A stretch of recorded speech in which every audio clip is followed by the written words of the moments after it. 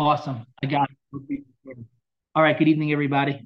Tonight we're going to do Tehillim Kuf Chav Ches, which the Malbim believes is a continuation from Tehillim Kuf Chav Zayin, which we learned yesterday. So if you were here yesterday, then you'll see maybe how it's a continuation. If you were not here yesterday, don't worry. It's going to be totally okay when we do Tehillim Kuf Chav Ches. You'll also notice that there's only 2 pages on the source sheet. You notice, right? So that's not because I did anything different. It's just because that's how it came out. So let's see how that goes. So everybody ready? Let's do this thing. Tehillim Kuf Chav Ches, Psalm 128. David HaMelech says, Shira Ma'alot, right? The song of ascent. Ashrei kol yirei Adonai holech b'drachav. Praiseworthy are those who fear God, right? Who walk in His path. Yagia kapecha ki tocha al ashrecha v'tov lach. You eat the yagia, the hard work. The what? What'd you say? Yeah, what comes? No, the hard work. Because the work of your hands. It means like you work hard, and then you enjoy yagia kapecha kitocha. You enjoy that which you work for. Ashrecha v'tovlach. So praiseworthy for you, and that's good for you. It was very sad for me. Has anybody been getting these messages about like farmers down, in Atifat Aza who like can't harvest their crops? I have not been able to go down there, but like I really feel like that's like a tremendous thing. We got this. I felt terrible about it because I saw it too late. We got this message last week about some farmer selling pineapples. I got it too late and I couldn't order, but I felt like we have to order those. Does anybody understand what I'm saying? Like that kind of like emotion. I remember this was just 2 years ago, a year and change. No, it was a year and change ago when we were going through Shemitah, and I remember that there was all these farmers who were obviously not harvesting, their stuff, and there was discussion what we're going to do, and then nobody remembers. And now this is totally different for totally different reasons. Has anybody done that, by the way? Has anybody like gone to volunteer on a farm for a day? There's like all these things. No, I'm not the only one getting these messages. What? In Kfar Tzion, right here, there's a place. Mamash right here. Mamash right here. Wow. Yeah, right. And I assume that they actually need the labor. This is not like exploitation of free labor and stuff like that. I mean, right? Right? You have to. It's funny. I was listening to Rasher Weiss this week, and he told me, Rasher said, he wasn't talking to me. Right? He said that somebody told him that he could make a lot of money. Like all Rasher has to do is say that, I'm collecting some money for whatever, and the whatever, and then you send some of the money down there, and the rest can all go into your Mossad, into your whatever. And so he said we would never do something like that, like what. And I hope that everybody's like that, but I don't know. I feel for these farmers. I feel like like I've not been able to do it. So it's like a whole day to be able to take a whole day. It's like okay, fine, maybe I don't know, but I don't know something. Okay, fine. Now is harvest for a lot of stuff here. So in any event, it means that you work hard, and yagia kapecha, that which your hands produce, kitochal, you get to eat. Ashrecha v'tovlach, that is praiseworthy, and it is good for you. Eshtecha ki gefen poria biyarkisei beisecha, that your wife will be ki gefen poria, like a grapevine that's producing grapes. Biyarkisei beisecha, inside of your house. Banecha kishusile zeisim, your children will be like branches of olives. Saviv l'shulchanecha, around your table. I'm sure everybody's thinking right now, why is your wife like grapevines and why are your children like olives? So we'll get there, obviously, right? But I'm sure everybody's automatically, right? I'm saying you read a pasuk like that. What does any of that mean? Right? Okay, so we'll get there shortly. Hinei, behold, ki chen yivorach gever yirei Adonai. Such are the blessings, or is blessed. We'll see as a machlokas, right? Of he who fears God. You will be blessed from God, from Tzion, and see in the goodness of Yerushalayim all of the days of your life. Shalom al Yisrael, and you will see children to your children, which means grandchildren. Literally, you'll see grandchildren. Let's keep it simple. Shalom al Yisrael, peace onto Israel. It's a very lovely paragraph. No, I'm saying it's all positive stuff. We've seen some paragraphs, in the past few weeks of Tehillim where David HaMelech is crying and he's screaming, and this is a very upbeat kind of parak of Tehillim. He says, right, praiseworthy is somebody who walks in. Oh, my summary, right? Sorry, right, top of the sentence, summary, right? Praiseworthy is somebody who walks in God's path, and he has great stuff. right? He gets to eat the fruits of his labor, which is amazing, right? He has a fine family, a wife, and children, and he gets to see in the good of Yerushalayim, and he gets to see his grandkids. And I mean, like, really, no? Thumbs up, right? All around. I agree. So let's look at the words of the Rishonim and the Achronim and try to gain a deeper understanding into the tefillah David HaMelech is teaching us. Everybody ready? Let's go. Start with the Radak. So Yirei Hashem. All right. So you'll notice in the first pasuk, if you look at the first pasuk, this is what the Rishonim are keying in on. Right? He says Shir Malos. Ashrei means praiseworthy, and then there seems to be two different groups of people. Did we notice that? The Rishonim they read with like a fine-tooth comb. Yeah, there is Ashrei who is praiseworthy. Kol Yirei Hashem, Haholech Bidrachav. Right, all those who fear God, who walk in His path. Is that the same group of people? Can you do one without the other? Can you fear God and not walk in His path? Can you walk in His path and not fear God? Does that have to come together? Does everybody understand what the Rishonim are keying in on? Appears to be two different things here. All those who fear God and all those who walk in His path. So if you look at the Radak writes, Yorei Hashem, what does it mean, those who fear God? It's talking about people who do not do the negative commands of the Torah. Meaning, the Torah says not to eat non-kosher food. I don't eat non-kosher food. The Torah says not to wear shatnez. I don't wear shatnez. Right? What else does the Torah say that we're not supposed to do? The Torah says not to do malacha on Shabbos. I don't do malacha on Shabbos. The Torah says a lot of things. Yeah, right. Whatever the Torah says not to do, I don't do it. What is that called? Yorei Hashem. To fear God. That also makes a little bit of sense. Yes, right. In other words, if somebody fears God, so which are the mitzvos that they will be more naturally inclined to perform properly? The ones that carry punishment.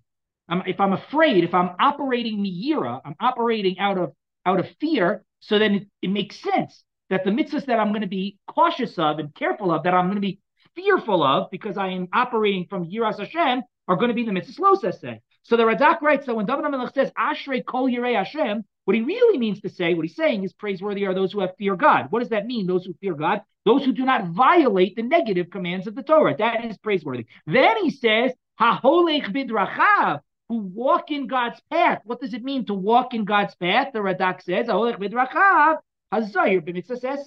Somebody who does the positive commands of the Torah. So the Torah says, I'm supposed to daven. That's a machlokes between the Rambam and the Ramban. But let's assume that the Torah says like the Rambam, right? The Torah says that that's a lie what I just said. No, everybody agrees that you're supposed to daven. Everybody agrees. The question is, when do you have to daven? That's the only argument. The Rambam thinks you have to daven once every day. That's what the Rambam thinks. The Ramban thinks that you have to daven be'es tzara. You have to daven in trying times. Now, this is interesting thought experiment for a second. Who believes you have to daven more, the Rambam or the Ramban? In quantity, forget quality. Quantity.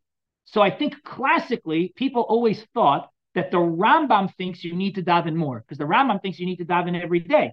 The Ramban thinks it's only if I'm in be'es tzara, so meaning that there are times where I don't have to daven. But it could very well be that the Ramban actually thinks that I need to daven more than the Rambam. How could that be?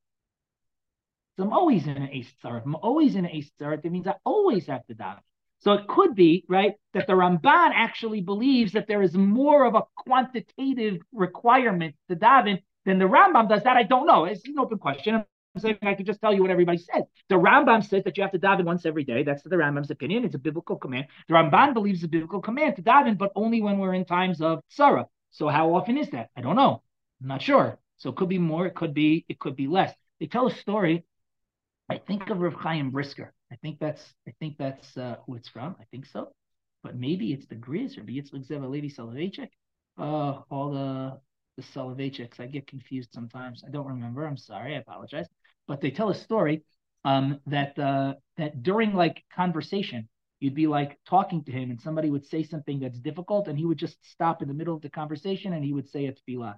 Like in the middle of conversation, like somebody would say something and he would like feel like a pain, of pain because of whatever that person just told him that was difficult, and he would just say a tefillah right there. Now I know what everybody's thinking. It's like, that's so awkward, so weird. What does that mean? He's going to stop. He's going to say a tefillah. So what he used to say was a 3-word tefillah. It's a prayer from Yaakov Avinu. Yeah, he used to say Lishuascha ki visi Adonai. That's what Yaakov Avinu which means that God, I am hoping for your salvation. That was the tefillah. And he used to say it quietly, softly, in the middle of conversation. People might not even realize. Maybe they did, maybe they didn't. I don't know. I'm not sure. But when something used to happen, he used to just say to himself, God, I am praying for your salvation. And that's like a fulfillment of this opinion of the Ramban. Like whenever you feel like there might be like a hint of a tzara, like a hint of something difficult, you say tefillah right there. The Ramban doesn't say what that tefillah has to look like. It doesn't say it has to be all Shemon Esrei. You're going to say all of the Tehillim and all of the Shir Malos. No, it's a small tefillah. You could say it in your own language, in your own words, or whatever it is. And one of the Soloveitchiks, I don't remember it's Rav Chaim, I don't remember it's a Grizz. I'm sorry, I apologize. But that was his custom. He used to just say this 3-word tefillah. It's a good one, by the way. No, I'm saying you say it short, so it's easy. Remember, it's also very powerful. It's not like there is a fellow up here in Shul. I don't even know his name, and it's so embarrassing. I know who his family is, and I'm not going to say it's so embarrassing because he sits in my vicinity, and and uh, and this is embarrassing for me, but I'm going to tell a story anyway, right? And throughout the tefillah, in the middle of the tefillah, all over the tefillah, throughout the tefillah, right? He says constantly.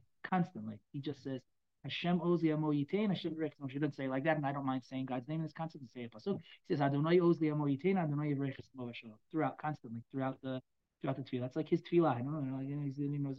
Okay, fine. Different parts of the tefillah. Okay, but I don't know.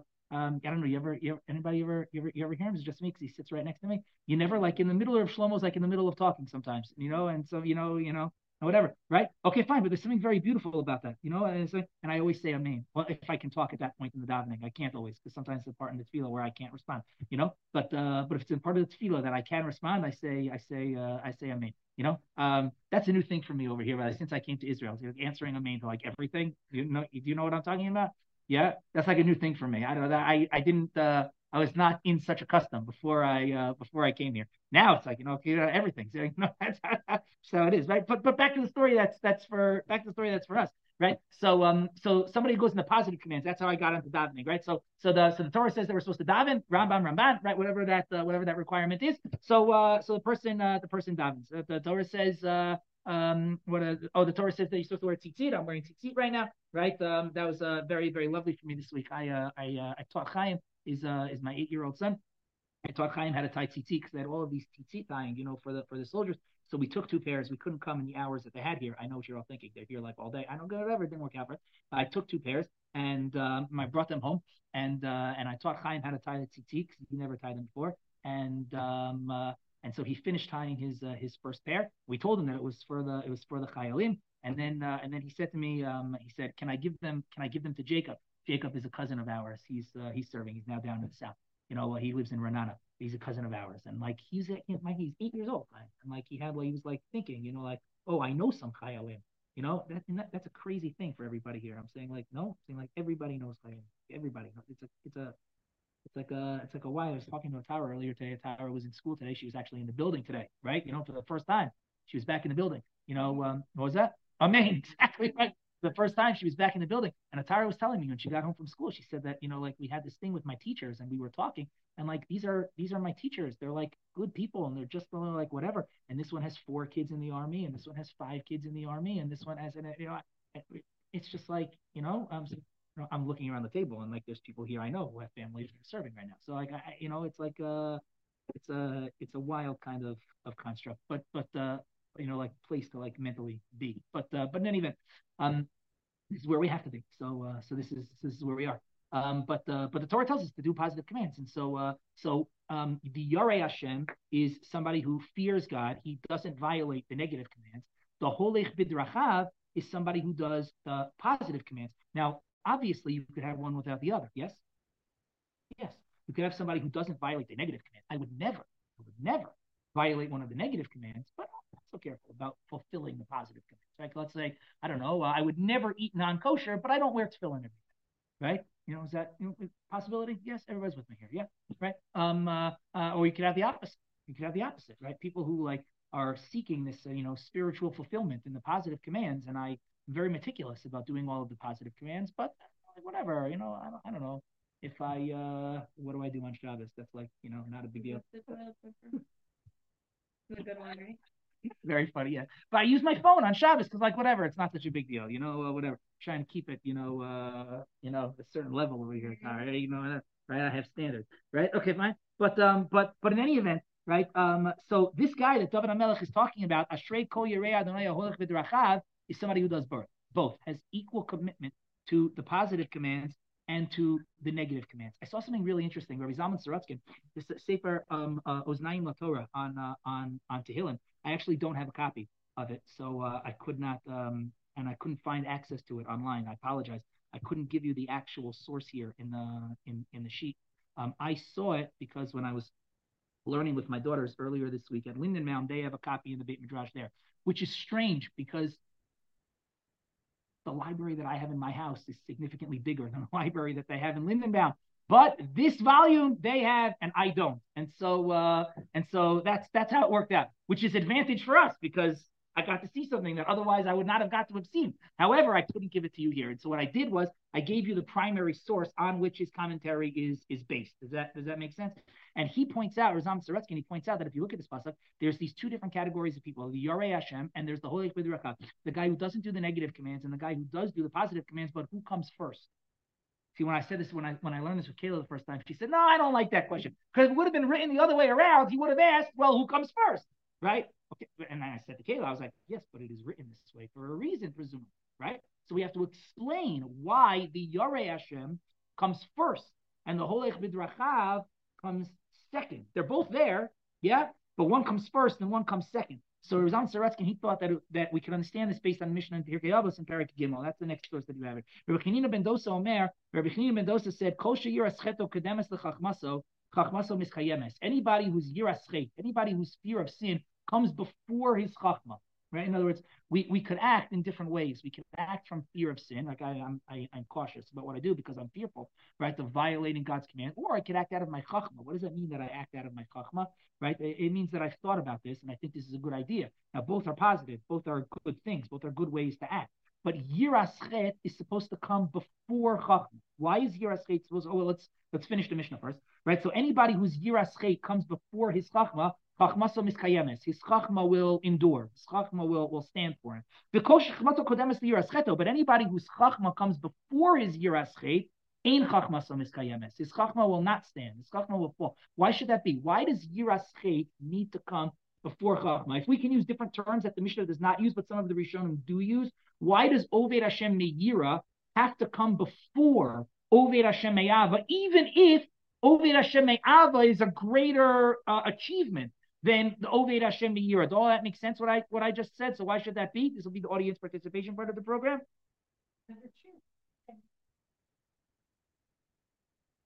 And what could or will happen if that's my primary mode? Yeah, right. If my chachma comes first and my yiraschet is secondary, there could or probably will come a point somewhere, right, with some mitzvah where I'll say in my chachma, I'm not so sure about this. This one doesn't make so much sense. I don't get it. And if my chachma comes before my yiraschet, I might stumble at that point. But if my yiraschet comes first, right, then even if I reach a point where my chachma cannot grasp it, I don't get it. But my yiraschet is primary, so then I won't stumble, right? I might not be at a shleimus of fulfillment here because I have questions, right? So I might not be at shleimus of fulfillment, but I won't stumble. I'll stand because my yiraschet comes first. And so back to our pasuk. Shira malos ashrei kol yirei Adonai holech b'drachav. David Melech is saying a lot in this pasuk. What is he saying? He's saying praiseworthy is somebody who follows the following path, develops first yiraschet, and then builds on top of that avas Hashem. So he is sur meira, and he is asetov. He shields himself from doing evil, and he propels himself forward by doing good. Praiseworthy is such a person. Now, I guess once you know who that person is, it's not such a big deal to say praiseworthy is such a person. It's like saying Lancelot is a good dude. You know what I mean? No, nobody, Lancelot. Okay, fine, whatever. Right? Once you have this paradigm, this fellow who is both Yoreas Hashem and also Oved Me'ava, so Ashrei, yeah, of course, yeah, praiseworthy is such a guy, right? Okay, fine. But David HaMelech is going to describe for us a little bit of the benefits of living this kind of life, a kind of life which is sur meira, which is Yorei Hashem, right, which fears God, stays away from the negative commands and is aseto, right? And is performing good is holech bidrachav. What are the benefits? What does this guy get? He gets pasuk bet. Cut it out, please. Yagia kapecha. Both of you. No. It's not that. It's the combination. Stop it. Leave me alone. I said enough. Thank you. Yagia kapecha kitochal ashrecha v'tovla. Yagia kapecha kitochal. That you get to eat the fruits of your labor. Ashrecha v'tovla. Right. That is praiseworthy and it is good for you. So if you look in the next section of the source sheet, you get to eat the fruits of your labor. If you look in the Malbim writes, "Beneged hatzlachaso gufanit," meaning David HaMelech is now shifting to the benefits. And the first benefit that David HaMelech is going to talk about is the physical benefit. The physical benefit to living this kind of lifestyle. Amar yagia kapecha kitocha. You get to eat the fruits of your labor. And listen to what the Malbim writes.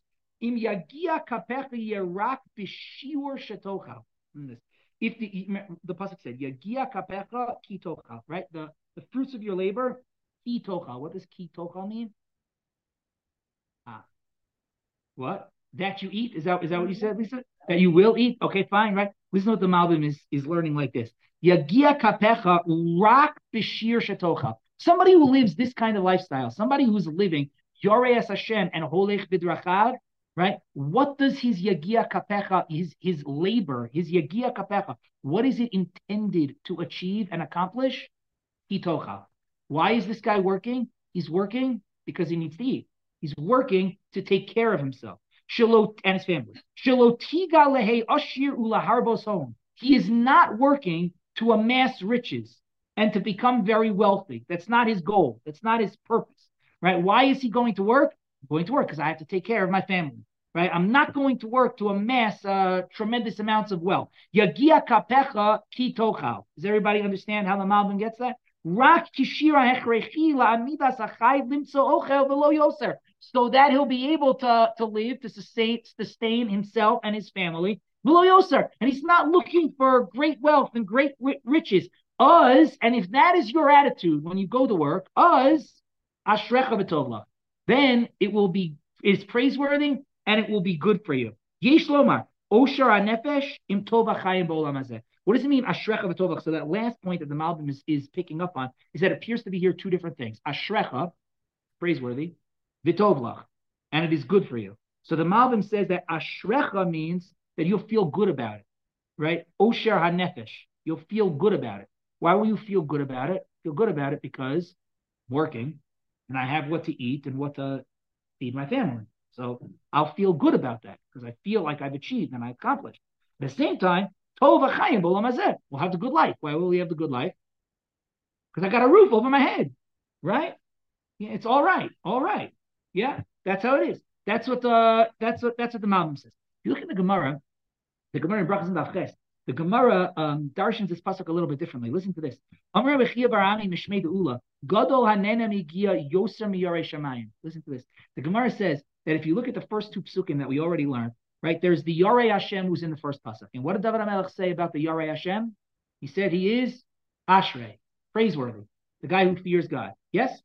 Good. Second pasuk, Yagia kapecha kitochal, the guy who eats the fruit of his labor. What did David HaMelech say about that guy? Ashrecha v'tovla. It's praiseworthy plus, right? Meaning they're both praiseworthy. The Yorei Hashem is praiseworthy. The guy who eats the fruit of his labor, ashrecha plus v'tovla. It's praiseworthy and it's good for you. And so if you look in the Gemara, it's very warm in here, isn't it? If you look in the Gemara, yeah, it is, right? If you look in the, no, you don't have to do anything about it. Well, I mean, unless you know how to do something about it, then, please, thank you, right? But did that actually work? Yes? Fantastic. Thank you. Right? Now we'll see how long it takes. But back to the story, right? Ashrecha v'tovlach, right? It's praiseworthy and it's good for you. Look at the Gemara. The Gemara says, Gadol hanena miyigia yoser miyarei shamayim. Somebody who eats the fruit of his own labor, meaning he works and he gets to eat the fruit of his own labor, he's greater than a Yorei Shamayim. Te'ilu gabe Yorei Shamayim ksiv ashrei ish Yorei es Hashem. Because by the Yorei Shamayim, it just says, yeah, I think it's working. I think, excellent job, thank you. Why? By the Yorei Hashem, it just says ashrei, is praiseworthy. But by the second guy who eats the fruit of his labor, it says ashrecha v'tovlach, double plus. So now we got to ask, why is somebody who eats the fruit of his labor better than a Yoreh Hashem? Because that seems to be what that is what the Gemara is saying. Somebody eats the fruit of his labor is better than a Yoreh Hashem. Why should that be? So I give you here two different interpretations. One is from the Oznayim LaTorah. Now you remember before I told you that I didn't have Oznayim LaTorah on the Tehillim, but I do have it on the Chumash. So I couldn't give it to you, the primary source on the Tehillim, but I gave it to you here on the Chumash. And this is very, very cute. Cutesy Torah, we haven't really learned so much of that together. But this is very, very cute. Maybe you like it, maybe you won't. But here you go. You ready? The Moshe Rabbeinu, in Parshas Vazos HaBracha, he gives a bracha to Yisachar and Zevulun, and he gives them brachos together. Anybody know why he gives them brachos together? Exactly, because one sustains the other. Perfect, exactly correct. Zevulun used to go work. He used to work out on the ships, right? And he worked the business. And while Zevulun was working the business, Yisachar was learning Torah. And they made a partnership, Zevulun and Yisachar. And they said, we'll sit and learn Torah. You support us. Zevulun, right, gave their support to Yisachar, and Yisachar was supposed to share their reward and their study of Torah with Zevulun. That's the partnership that they worked out. Moshe Rabbeinu, in discussing Yisachar and Zevulun, he says, "Samach Zevulun b'tzeisecha." Zevulun will be happy when he goes out. V'Yisachar be'ohalecha, and Yisachar will be in his tents. Everybody here? Zevulun goes out. Yisachar stays in the tents. That's the partnership that they have. Yes. Here's the cute Torah. Ready? Rabbi Sorotzkin writes like this. Sorry, it's a long passage. Zevulun is happy when they go out, and Yisachar in his tents. I saw the following interpretation. Zevulun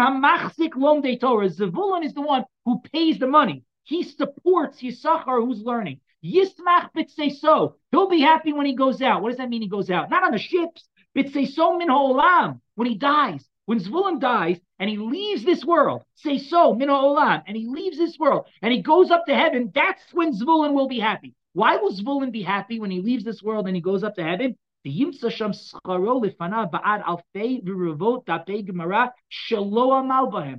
he'll get to heaven and he'll find tons of reward for the study of Torah that he didn't learn.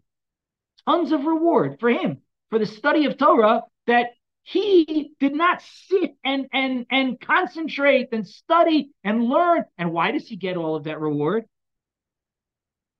Because he had partnership. Because he was supporting Yisachar. So when will Zevulun be happy? B'tzeiso. Smach Zvulun b'tzeiso, right? Zvulun will be happy when he goes out. When he leaves this world, he goes up to heaven and he sees, oh my gosh, I had all of this reward for stuff that I didn't even do. He supported it, but he didn't do it himself. He'll be very, very happy. Very, very happy. This is where I'm supposed to ask for tzedakah and tell everybody that they have to support the study of Torah, and right, everybody understands, right? And then we'll find, when we get to heaven, we'll find all of this reward. You know what this is almost like? A little bit reminds me. You remember that midrash that we learned last night about the reward of Talmud Torah that the women have, right? Because they take care of everything. It's the same construct. Right? When they get up to Shamayim, those women are going to see all of this, assuming that their husbands are learning, right? They're going to see all of this reward, right? That they have up in heaven that they didn't even realize or maybe they did realize, but everyone understands what I'm saying, right? Because that's the partnership. Good. He's going to have his portion from Yisachar's learning. But in this world,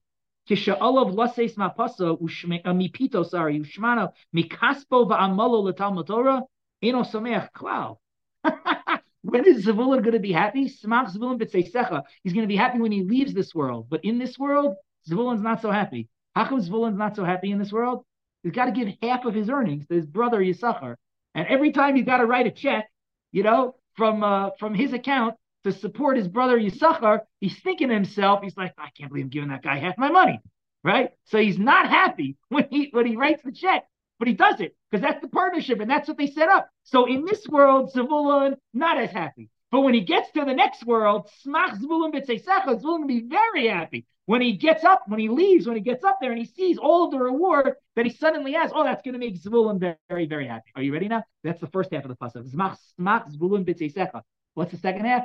V'Yisachar b'ohalecha. And Yisachar in his tent. Look at this. Ubi Yisachar ha'hefech. And Yisachar is going to be exactly the opposite. Who sameach ba'olam hazeh? he's going to be very happy in this world. What does that mean? Yisachar ba'ohalecha. Where is Yisachar happy?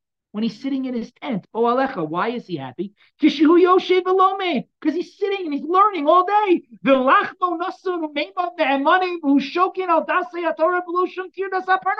Because he doesn't have to work. He's got Zavulun who's paying his bills and giving him food. And he just gets to sit in the Beit Midrash and everything is taken care of. He's living the life.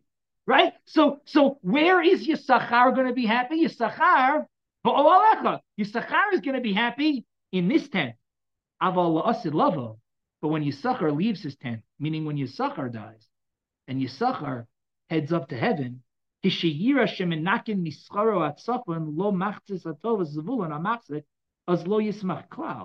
he gets up to heaven and he realizes that he's losing half of his reward going to his brother Zavulun, he's not going to be so happy. Yisachar is going to get up there and he's going to see, here's all of this reward for learning Torah. And wait a minute, wait. Where are you going with all that? Why are you wheeling that out of here? Right? Where are you going with all that? And it's going to Zavulun. And when Yisachar gets up there, he's not going to be as happy. Does everybody see this? Very cute. Yeah, cute. Yeah. I said it was cute. Sounds cute, right? We're not done yet, though, right? And then if you skip down to the next line, Va'amarti, and I thought now, this is Rabbi Zalman Sorotsky said, Va'amarti, I thought, does everyone see where I am in the middle of the next line? L'farish bazeh sa'amar tehillim kuf chav ches. Ashrei kol yirei Adonai ha'olech b'drachav. I thought that this might be an explanation in our pasuk in Tehillim. Praiseworthy is he who fears God, who walks in God's path. Why? Because you can achieve this in one of two ways. You've got two choices. Says. Maybe there's others. I'm not sure, but he gives you two choices. What are your two choices? How is it that you can live a life that's totally dedicated, right, to walk in God's path? How could you do such a thing? Aleph, possibility number one. You make a partnership like Yisachar Zvulun. I'm going to live a life that's totally dedicated to the ways of God, and somebody else is going to partner with me to provide for my physical needs. If you do that, you're going to be in the same quandary that we have here with Yisachar Zvulun. You're only going to be half happy. Whichever side you're going to be on, you're only going to be half happy. But there is a second option. There is option bet. There is a second option. Second option is is to work for yourself, but not to try to amass grand riches and huge wealth, but just to work, to earn a living. Work however many hours a day you need to work in order to earn a living, so that you could live off of your own work. And the rest of the day and the rest of the night, you study Torah. Don't make any partnerships, and then you won't have to give anything away in the Olam Haba. And so that's what he reads over here in this passage. You understand what he's saying? He's saying that Ashrei kol yirei Adonai holech b'drachav. Praiseworthy is somebody who fears God, who always walks in God's path, and at the same time, yagia kapecha kitovlach, ashrecha kitocha ashrecha v'tovlach. At the same time, he lives off of his own work, because when you live off of your own work and you're constantly focused on the service of God, then you get the best of both worlds. You get to enjoy your own labor in this world. You get to study Torah. You get to enjoy your own labor, in this world. You don't have to make any deals or partnerships. And you get all of the reward for your study of Torah next week. But in order to do that, Rabbi Sorotsky writes, right, similar to what the Malbim told us earlier, in order to do that, right, you have to work with a certain mindset that I'm working to take care of my family, and that's it. And if that means I have to work X number of hours, then I work X number of hours. In today's economy, this is a little bit more difficult to achieve than I think historically speaking. What I mean by that is not only because we need more to live the lifestyles that we live, but also historically speaking, like if you had a shop or whatever, you were selling something, whatever, you could like stop working. I'm selling whatever I sell. I know I need this amount of money for food for, however long, a day, 2 days, 3 days, whatever it is, a week, whatever it is I need. I sell that amount and now I stop. Okay, fine, whatever. And I'll work more next week, or tomorrow, whatever. I'm done for the day. It's not so easy to work like that today, right? Like how do you figure out in like today's modern economy, how do you figure out, okay, I've earned X amount of dollars today. Now I could stop working and I'm not going to lose my job for tomorrow. Does everybody understand what I'm saying? It's a little bit more difficult, but in maybe it's more difficult in terms of practicality, but in mindset, it's not necessarily more difficult. Meaning, why am I going to work? What am I trying to achieve? What am I trying to accomplish? If my goals are to achieve and accomplish X, then I'll look to work in this kind of fashion. And if my goals are to achieve and accomplish X plus, then I'll look to work in some other kind of fashion. Is everybody understanding what I'm saying? So in terms of mindset, right? It's not necessarily the same. I remember in terms of work mindset, Rabbi Pinkus is a very beautiful piece in terms of that's actually not so related here, but just in terms of mindset, Rabbi Pinkus says that a person should try to look at their work in terms of chesed. What I mean by that is, let's say, what are a good example? Elisa, you're a tour guide, right? No, I just made that up. I'm sorry. Did I just make that up? You're okay, fine. So you'll be a tour guide. Great. So Lisa will be a tour guide, right? And so there's two different ways that you can look at your tour guiding. Yes, right. One way you can look at your tour guiding is I have a job. I need to earn money. So this is what I'm doing. I'm earning money, right? And if you do that, you're fine. It's a good person, whatever. You're earning money, and that's good. Nothing wrong with earning money. It's a good thing. You got to take care of yourself. Got to take care of your family, right? Thumbs up. But there's another way that you can look at tour guiding, and that is I'm helping people learn about Eretz Yisrael. Okay, good. I get paid for my time. Yes, obviously. But I'm helping people learn about Eretz Yisrael, right? And if you make that switch, right? All of a sudden, all of the hours that you work become chesed. They all become chesed. Because what am I doing at work? I'm helping people. That's what I'm doing. I'm helping people. Okay, good. I get paid for my time. That's good. That's good. That's fine, right? Side bonus, added benefit, right? But really, my mindset is a mindset of chesed, and this is, you could do this with a lot of professions. So you could do this with a lot of professions, right? I don't know anybody who's in the service industry, right? You do it. I don't know, hedge funds maybe a little bit more difficult, but I'm sure if we thought about it long enough, I don't really know what they do, so whatever. But that's true. Whatever. I'm not financially whatever. That's not the point. The point is that if we can make this shift in mindset, it's just a shift in mindset. It doesn't change anything. Does everybody understand what I'm saying? You're doing the exact same thing, but a shift in mindset, and it changes everything, right? Because all of a sudden now, all of the hours that I spend right at work all just became chesed. They all just became, because what am I trying to do at work? I'm trying to help you out. That's what I'm trying to do here. I'm trying to help you out, right? And they say that I did not go to the yeshiva here in Har Zion, but they say that Rav Aaron Lichtenstein used to counsel people to try to find jobs that were chesed, right? Meaning being a doctor is better than being a lawyer. Is that okay? I'm not insulted, right? Is that okay? Fine. Everybody understands that kind of construct, right? But I think that Rabbi Pinkus would look at it differently. I think Rabbi Pinkus would say it doesn't matter what your profession is; it matters what your mindset is. If my mindset is that I'm trying to do chesed, I'm trying to help people, then your whole business, right, becomes a business of chesed. And this is the most amazing part about what Rabbi Pinkus says is that God looks at it that way too. And if my mindset is not that way, if my mindset is that I'm trying to earn money, right, then God looks at it that way also. That's kind of remarkable. By the way, it also changes the way you do business. It does. It changes the way you do business. Like the kinds of interactions that you have with people. If my mindset is that I'm trying to do chesed, if my mindset is that, and it doesn't mean you have to let people take advantage of you. That's right.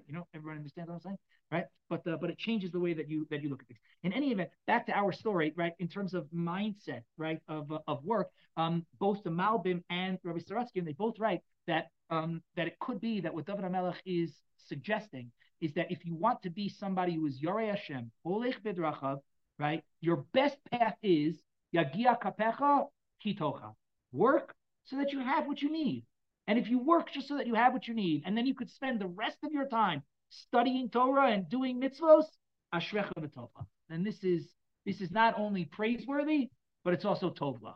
As opposed to somebody who's just Yarei Hashem but needs help and assistance from somebody else to take care of them because they're just Yarei Hashem, they're just fearing God, and they're not taking care of themselves, they're not eating from their own. That's Ashrei. Ashrei, that's good. That's Ashrei, but it's not Ashrecha V'Tovla. It's not the double plus. It's not the bonus. Does this all make sense? Are you with me? Good? Yeah? All right. Rav Chaim Shmulevitz in the Sichos Musar, if you turn the page over, has a different interpretation. And I'm very fond of this interpretation, actually, because I find it to be very true from my life experience. So if you remember, the Gemara said that the fellow who is Yagia Kapecha Kitocha, that he eats the fruit of his labor, Ashrecha V'Tovlach, is better than the Yorei Hashem. The Yorei Hashem is just Ashrecha. Yeah? But the guy who eats the fruit of his labor, he has Ashrecha V'Tovlach. He's better. So Chaim Shmulevitz writes on the top of the page, because somebody who eats the fruit of his labor, roeh ba'alio, he sees clearly that his efforts in business to be successful, they accomplish very little. Why does he see that clearly? I don't know, anybody here do business? I've seen this in my business life. You're working on one thing and you think this is going to be the thing. And you're trying and you're trying and you're trying. And all of a sudden, something else comes out of nowhere. I don't know where this came from. And that's the thing that's successful. And this thing that I was working on, maybe it's successful, maybe it's not. I don't know. I'm not sure. Right. But all of a sudden, out of nowhere, I'm trying this and this ends up working out. Anybody have any similar business experience? I see some people shaking their heads. Some people know what I'm talking about. Yeah. Right. Says somebody somebody who works, somebody who has business, they're much better than the Yarei Hashem. You know why they're much better than the Yarei Hashem? Because they live Yiras Hashem. They live it. They live it. In their life experience and through their business endeavors, they realize that we're so involved on God. Somebody sits in the Beit Midrash all day, and he's living on a salary and a stipend, and he has Yiras Hashem. He has Yiras Hashem. He has Yiras Hashem, but he doesn't appreciate He doesn't appreciate how contingent we are on God's hand and success, like somebody who's out there in the business world. Somebody who's out there in the business world feels it every single day that our efforts and energies are contingent on God's making us successful. And that's why the guy who is Yagia Kapecha Kitochal, he's Ashrecha V'Tovlach. He's better than the Yarei Hashem who's just sitting in the Beit Midrash because he actually has greater sense of Yiras Hashem. He has greater sense of Yiras Hashem because he lives it and he learns it from his own life experience. Good. Let's go to the next part. So David HaMelech says that Eshtecha ki gefen poriya biyarkesei besecha banecha kishesile zeisim staviv l'shulchanecha. So again, remember we asked these questions already, right? Your wife is like a grapevine who's giving fruit, and your kids are like olives that are sitting around your table. And why grapes and why olives? So if you look at the Malbim, I'm not going to read it to you right now, but it's right there on the page. If you look at the Malbim writes, you ever see grapevines? And I know that if you live in this area, you've seen grapevines. Yeah, you plant a grapevine, and what does it do? It grows up. Not only does it grow up, but it also spreads out. So from one grapevine, you get protection and cover for this whole area. And Malbim says that's what a person wants from his wife. He wants his wife to anchor the house, be that vine, and then spread and protect the whole area. He doesn't mean like protect like this, although maybe fine, good, that too, right?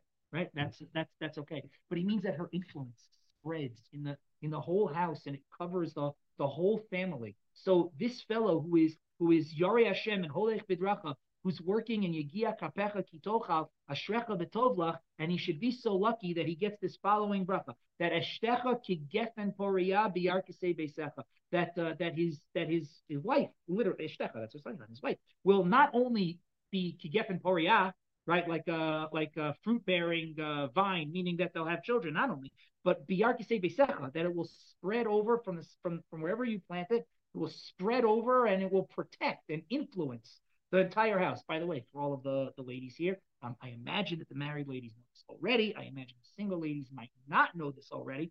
But the mood in most, or in many, I can't say most, the mood in many homes, right, is more affected by the woman of the house than by the man of the house. And the emotions, I don't know, am I saying something that's like a tremendous finish here? I don't think so. And that the emotions that are spread into the home by the woman of the house spread further than the further. What's further? I don't know what the right English is. Further. Thank you. Right. Than the emotions of the man of the home, and what you're trusting me, right? And that's okay. It doesn't make a difference. Right. One is about degree and one is about distance, and I don't remember which one is which. It's okay. It doesn't matter. It's not the point. Everyone knows what I'm talking about. Whether or not I can speak English properly is less important. It's important, but it's less. I didn't just say that. I did not just. It's important. Yeah, it is. Right. So you can't bring your kids anywhere. You ever? You know what I mean? So the bracha is right that this fellow will have a wife that anchors in the home and spreads influence, beyond and provides this shade and protection, right? And spiritual and physical, what the word I'm looking for is, but feeling and support and influence for him and for the rest of his family. It's actually a quite lovely kind of image, at least I think so, right? Banecha kishesile zeisim saviv l'shulchanecha, and your children will be like olives. Why are your children like olives? Because olives don't take grafts. Exactly right. That's what the Malbim says. I don't know if this is true or not. I've never tried, but maybe if we go to those farmers, we could ask them, right? Well, it means that olives. The Malbim says that olives don't accept grafts. It means that you can take part of a tree and graft. It means to attach it onto a different tree. Like you can make a nectarine or a pluot, right?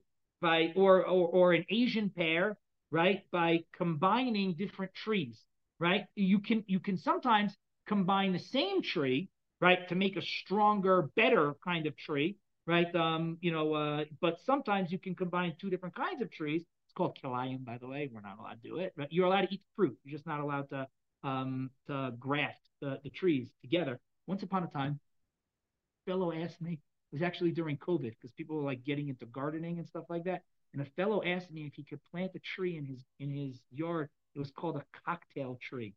And so you can look it up later. It's a real thing. And on the same tree, it grows like 4 or 5 different kinds of fruit. It's the same. They call it a cocktail tree. You get it? Because you can make a cocktail from the fruit of the tree. It's a really cool kind of concept, right? You know what I mean? It's kilayim. It's kilayim, right? Because what they do is they graft onto the same trunk, they graft different kinds of branches, and you end up with all of this different kind of fruit. Sometimes you end up with new fruits, right? Like an Asian pear is a graft of an apple and a pear, I believe, right? And they put it together, right? We just got one recently. What did we just have recently? It was a graft of an apricot and a peach. Maybe something we just had it recently. It was fine, whatever. It was fine. It wasn't like amazing, but it was okay, whatever. Right? But okay, fine. But apparently, and I don't know if this is true or not, but this is what the Malbim says, so I believe him, right? Olives don't accept grafts. You cannot graft something onto an olive tree. The olive tree will reject the graft. It won't take it. And so why does he say that your kids will be like olives sitting around your table? Because they'll follow in your path. They'll sit around your table and they won't accept outside influence. People will they'll try to, push something in, and your kids will reject it and they'll sit around your table. So you have this wife who is growing up and out and spreading and protecting, and you have kids who are strong and able to reject outside influence and sit, together, which is also very lovely, right? Around your table. It's a lovely bracha, yeah.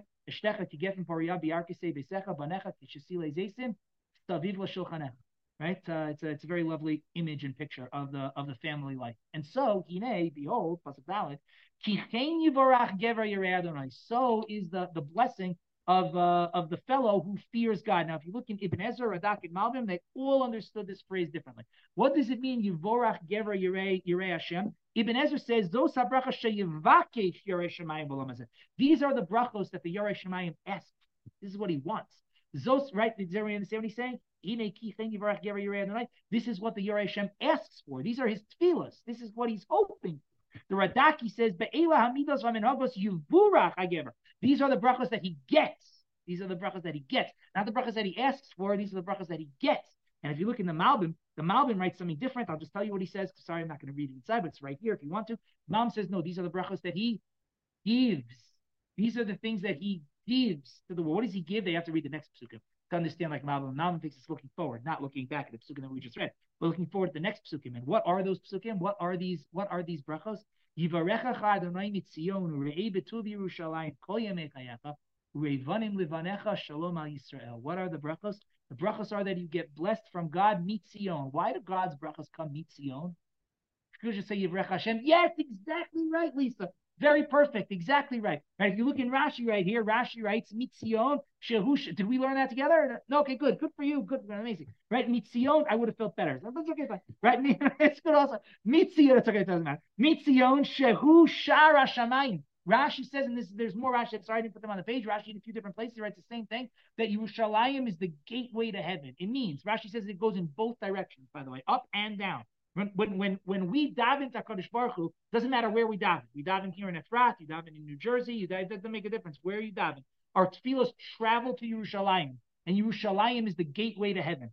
From Yerushalayim, the tefillos go up to Shemayim. That's what Rashi believes. That's what. Remember when Yaakov has his dream and he wakes up and he says, "Ein zakim beis Elokim v'zeh shara Shemayim." Yerushalayim is the gateway to heaven. That's by Yerushalayim. If you daven at Marat Mechpelah in Hebron, your tefillos go to Yerushalayim and they go up from there. Have you what? Oh, okay. Oh, I didn't know what you were talking about. That's why I have a tour guide here, right? Okay, very good. Right? Very excellent. Right? Good. Right now, Rashi also believes that the same is true in the reverse. When God sends bracha down into the world, he sends it down to Yerushalayim, and from there, it spreads out. So God will bless us from Tzion, because that's where the bracha is going to come. And it'll come down at Tzion, and then it's going to spread out from there. Oh, if you look in the Radak, I skipped the Radak, I'm sorry. Okay, amazing. Yeah, you see that? You'll get to see in the good of Yerushalayim. What does that mean? You'll see in the good of Yerushalayim. The Radak says to see in the good of Yerushalayim means to see the return of the Jews to Yerushalayim. To see the return of the Jews to Yerushalayim. I was driving with a Tara in Yerushalayim today because we whatever, I took a Tara to school today and she goes to school in Malay Adumim. So we were driving through Yerushalayim and we were marveling at how the traffic is like not what you're used to. It's like, well, you say it's amazing. It's amazing for travel and for getting from point A to point B, but there's something very sad about being on streets that you're used to seeing crowded and seeing them empty. Something very sad about that, right? You know, we haven't done yet Tehillim Kuf Beis together. We will at some point. We'll get there eventually, right? But David HaMelech says, "Omdos ha'yeraglenu b'sharayach Yerushalayim," that our people stand in the gates of Yerushalayim. And I think it's Radak, maybe it's Ibn Ezra. I don't remember. I'm sorry, but when we learn it, we'll see it inside. One of them says that. What does that mean? It means that there's going to be traffic in Yerushalayim. Our feet are going to stand because there's going to be traffic in Yerushalayim. All right, we'll get to it when we get there. But there's something sad about having the street. Although it was convenient because we got there and back very, very quickly, you know. But what is the good of Yerushalayim? The good of Yerushalayim is to see it full. The good of Yerushalayim is to see everybody returning. The good of Yerushalayim is to see it being rebuilt. That's the good of Yerushalayim, and that's the bracha that this guy gets. He gets the bracha from HaKadosh Baruch Hu, and the bracha that he gets is Re'eh b'tov Yerushalayim Kol Mechayach. He'll get to see the good of you get to see the good of Yerushalayim. And then if you look at the very, very end of the Malvin, the very end of the Radak, sorry, just go to the second to last line. Right, so Vizeu Kibbutz Golios, you see where I am. In Kibbutz Golios, you'll see the return of the Jews to Yerushalayim. Im Yavo Agobi Amecha, if you merit to be alive when Mashiach comes. The Im Lav, but if you're already dead, right? You know, you missed it. You know what I mean? Then how do you get this bracha?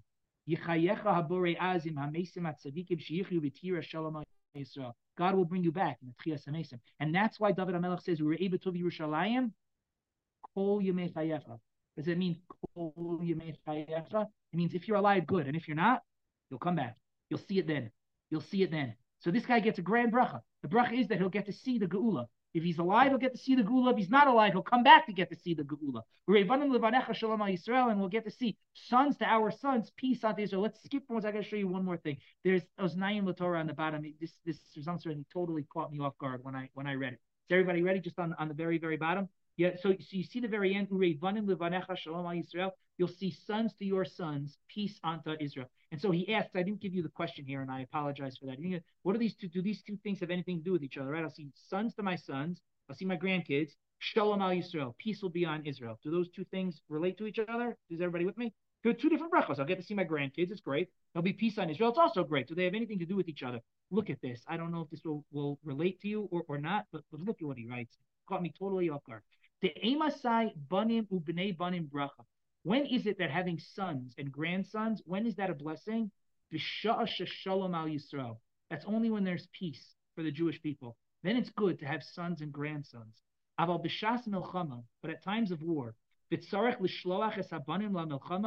you have to send your son out to battle, then it's not such a bracha to have sons.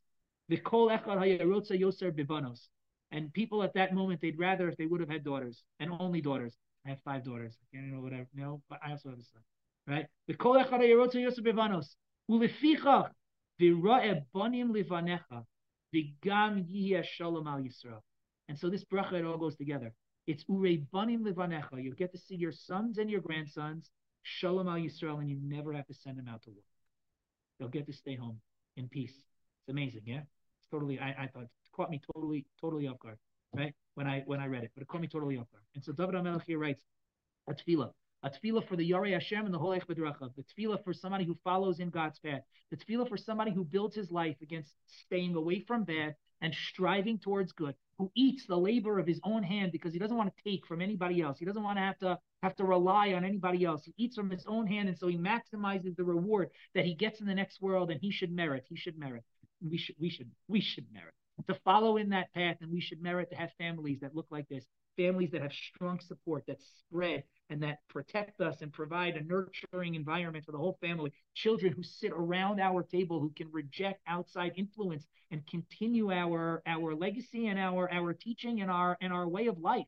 Right? We should receive this bracha of Yivarech Hashem Etzion, that we should we should see the Jewish people return, come back, continue to rebuild Yerushalayim. We should see our kids and our grandkids, and we should never have to send them to war. That's the Tehillim Kuf Chav Ches. Let's say the tefillah together. Everybody ready?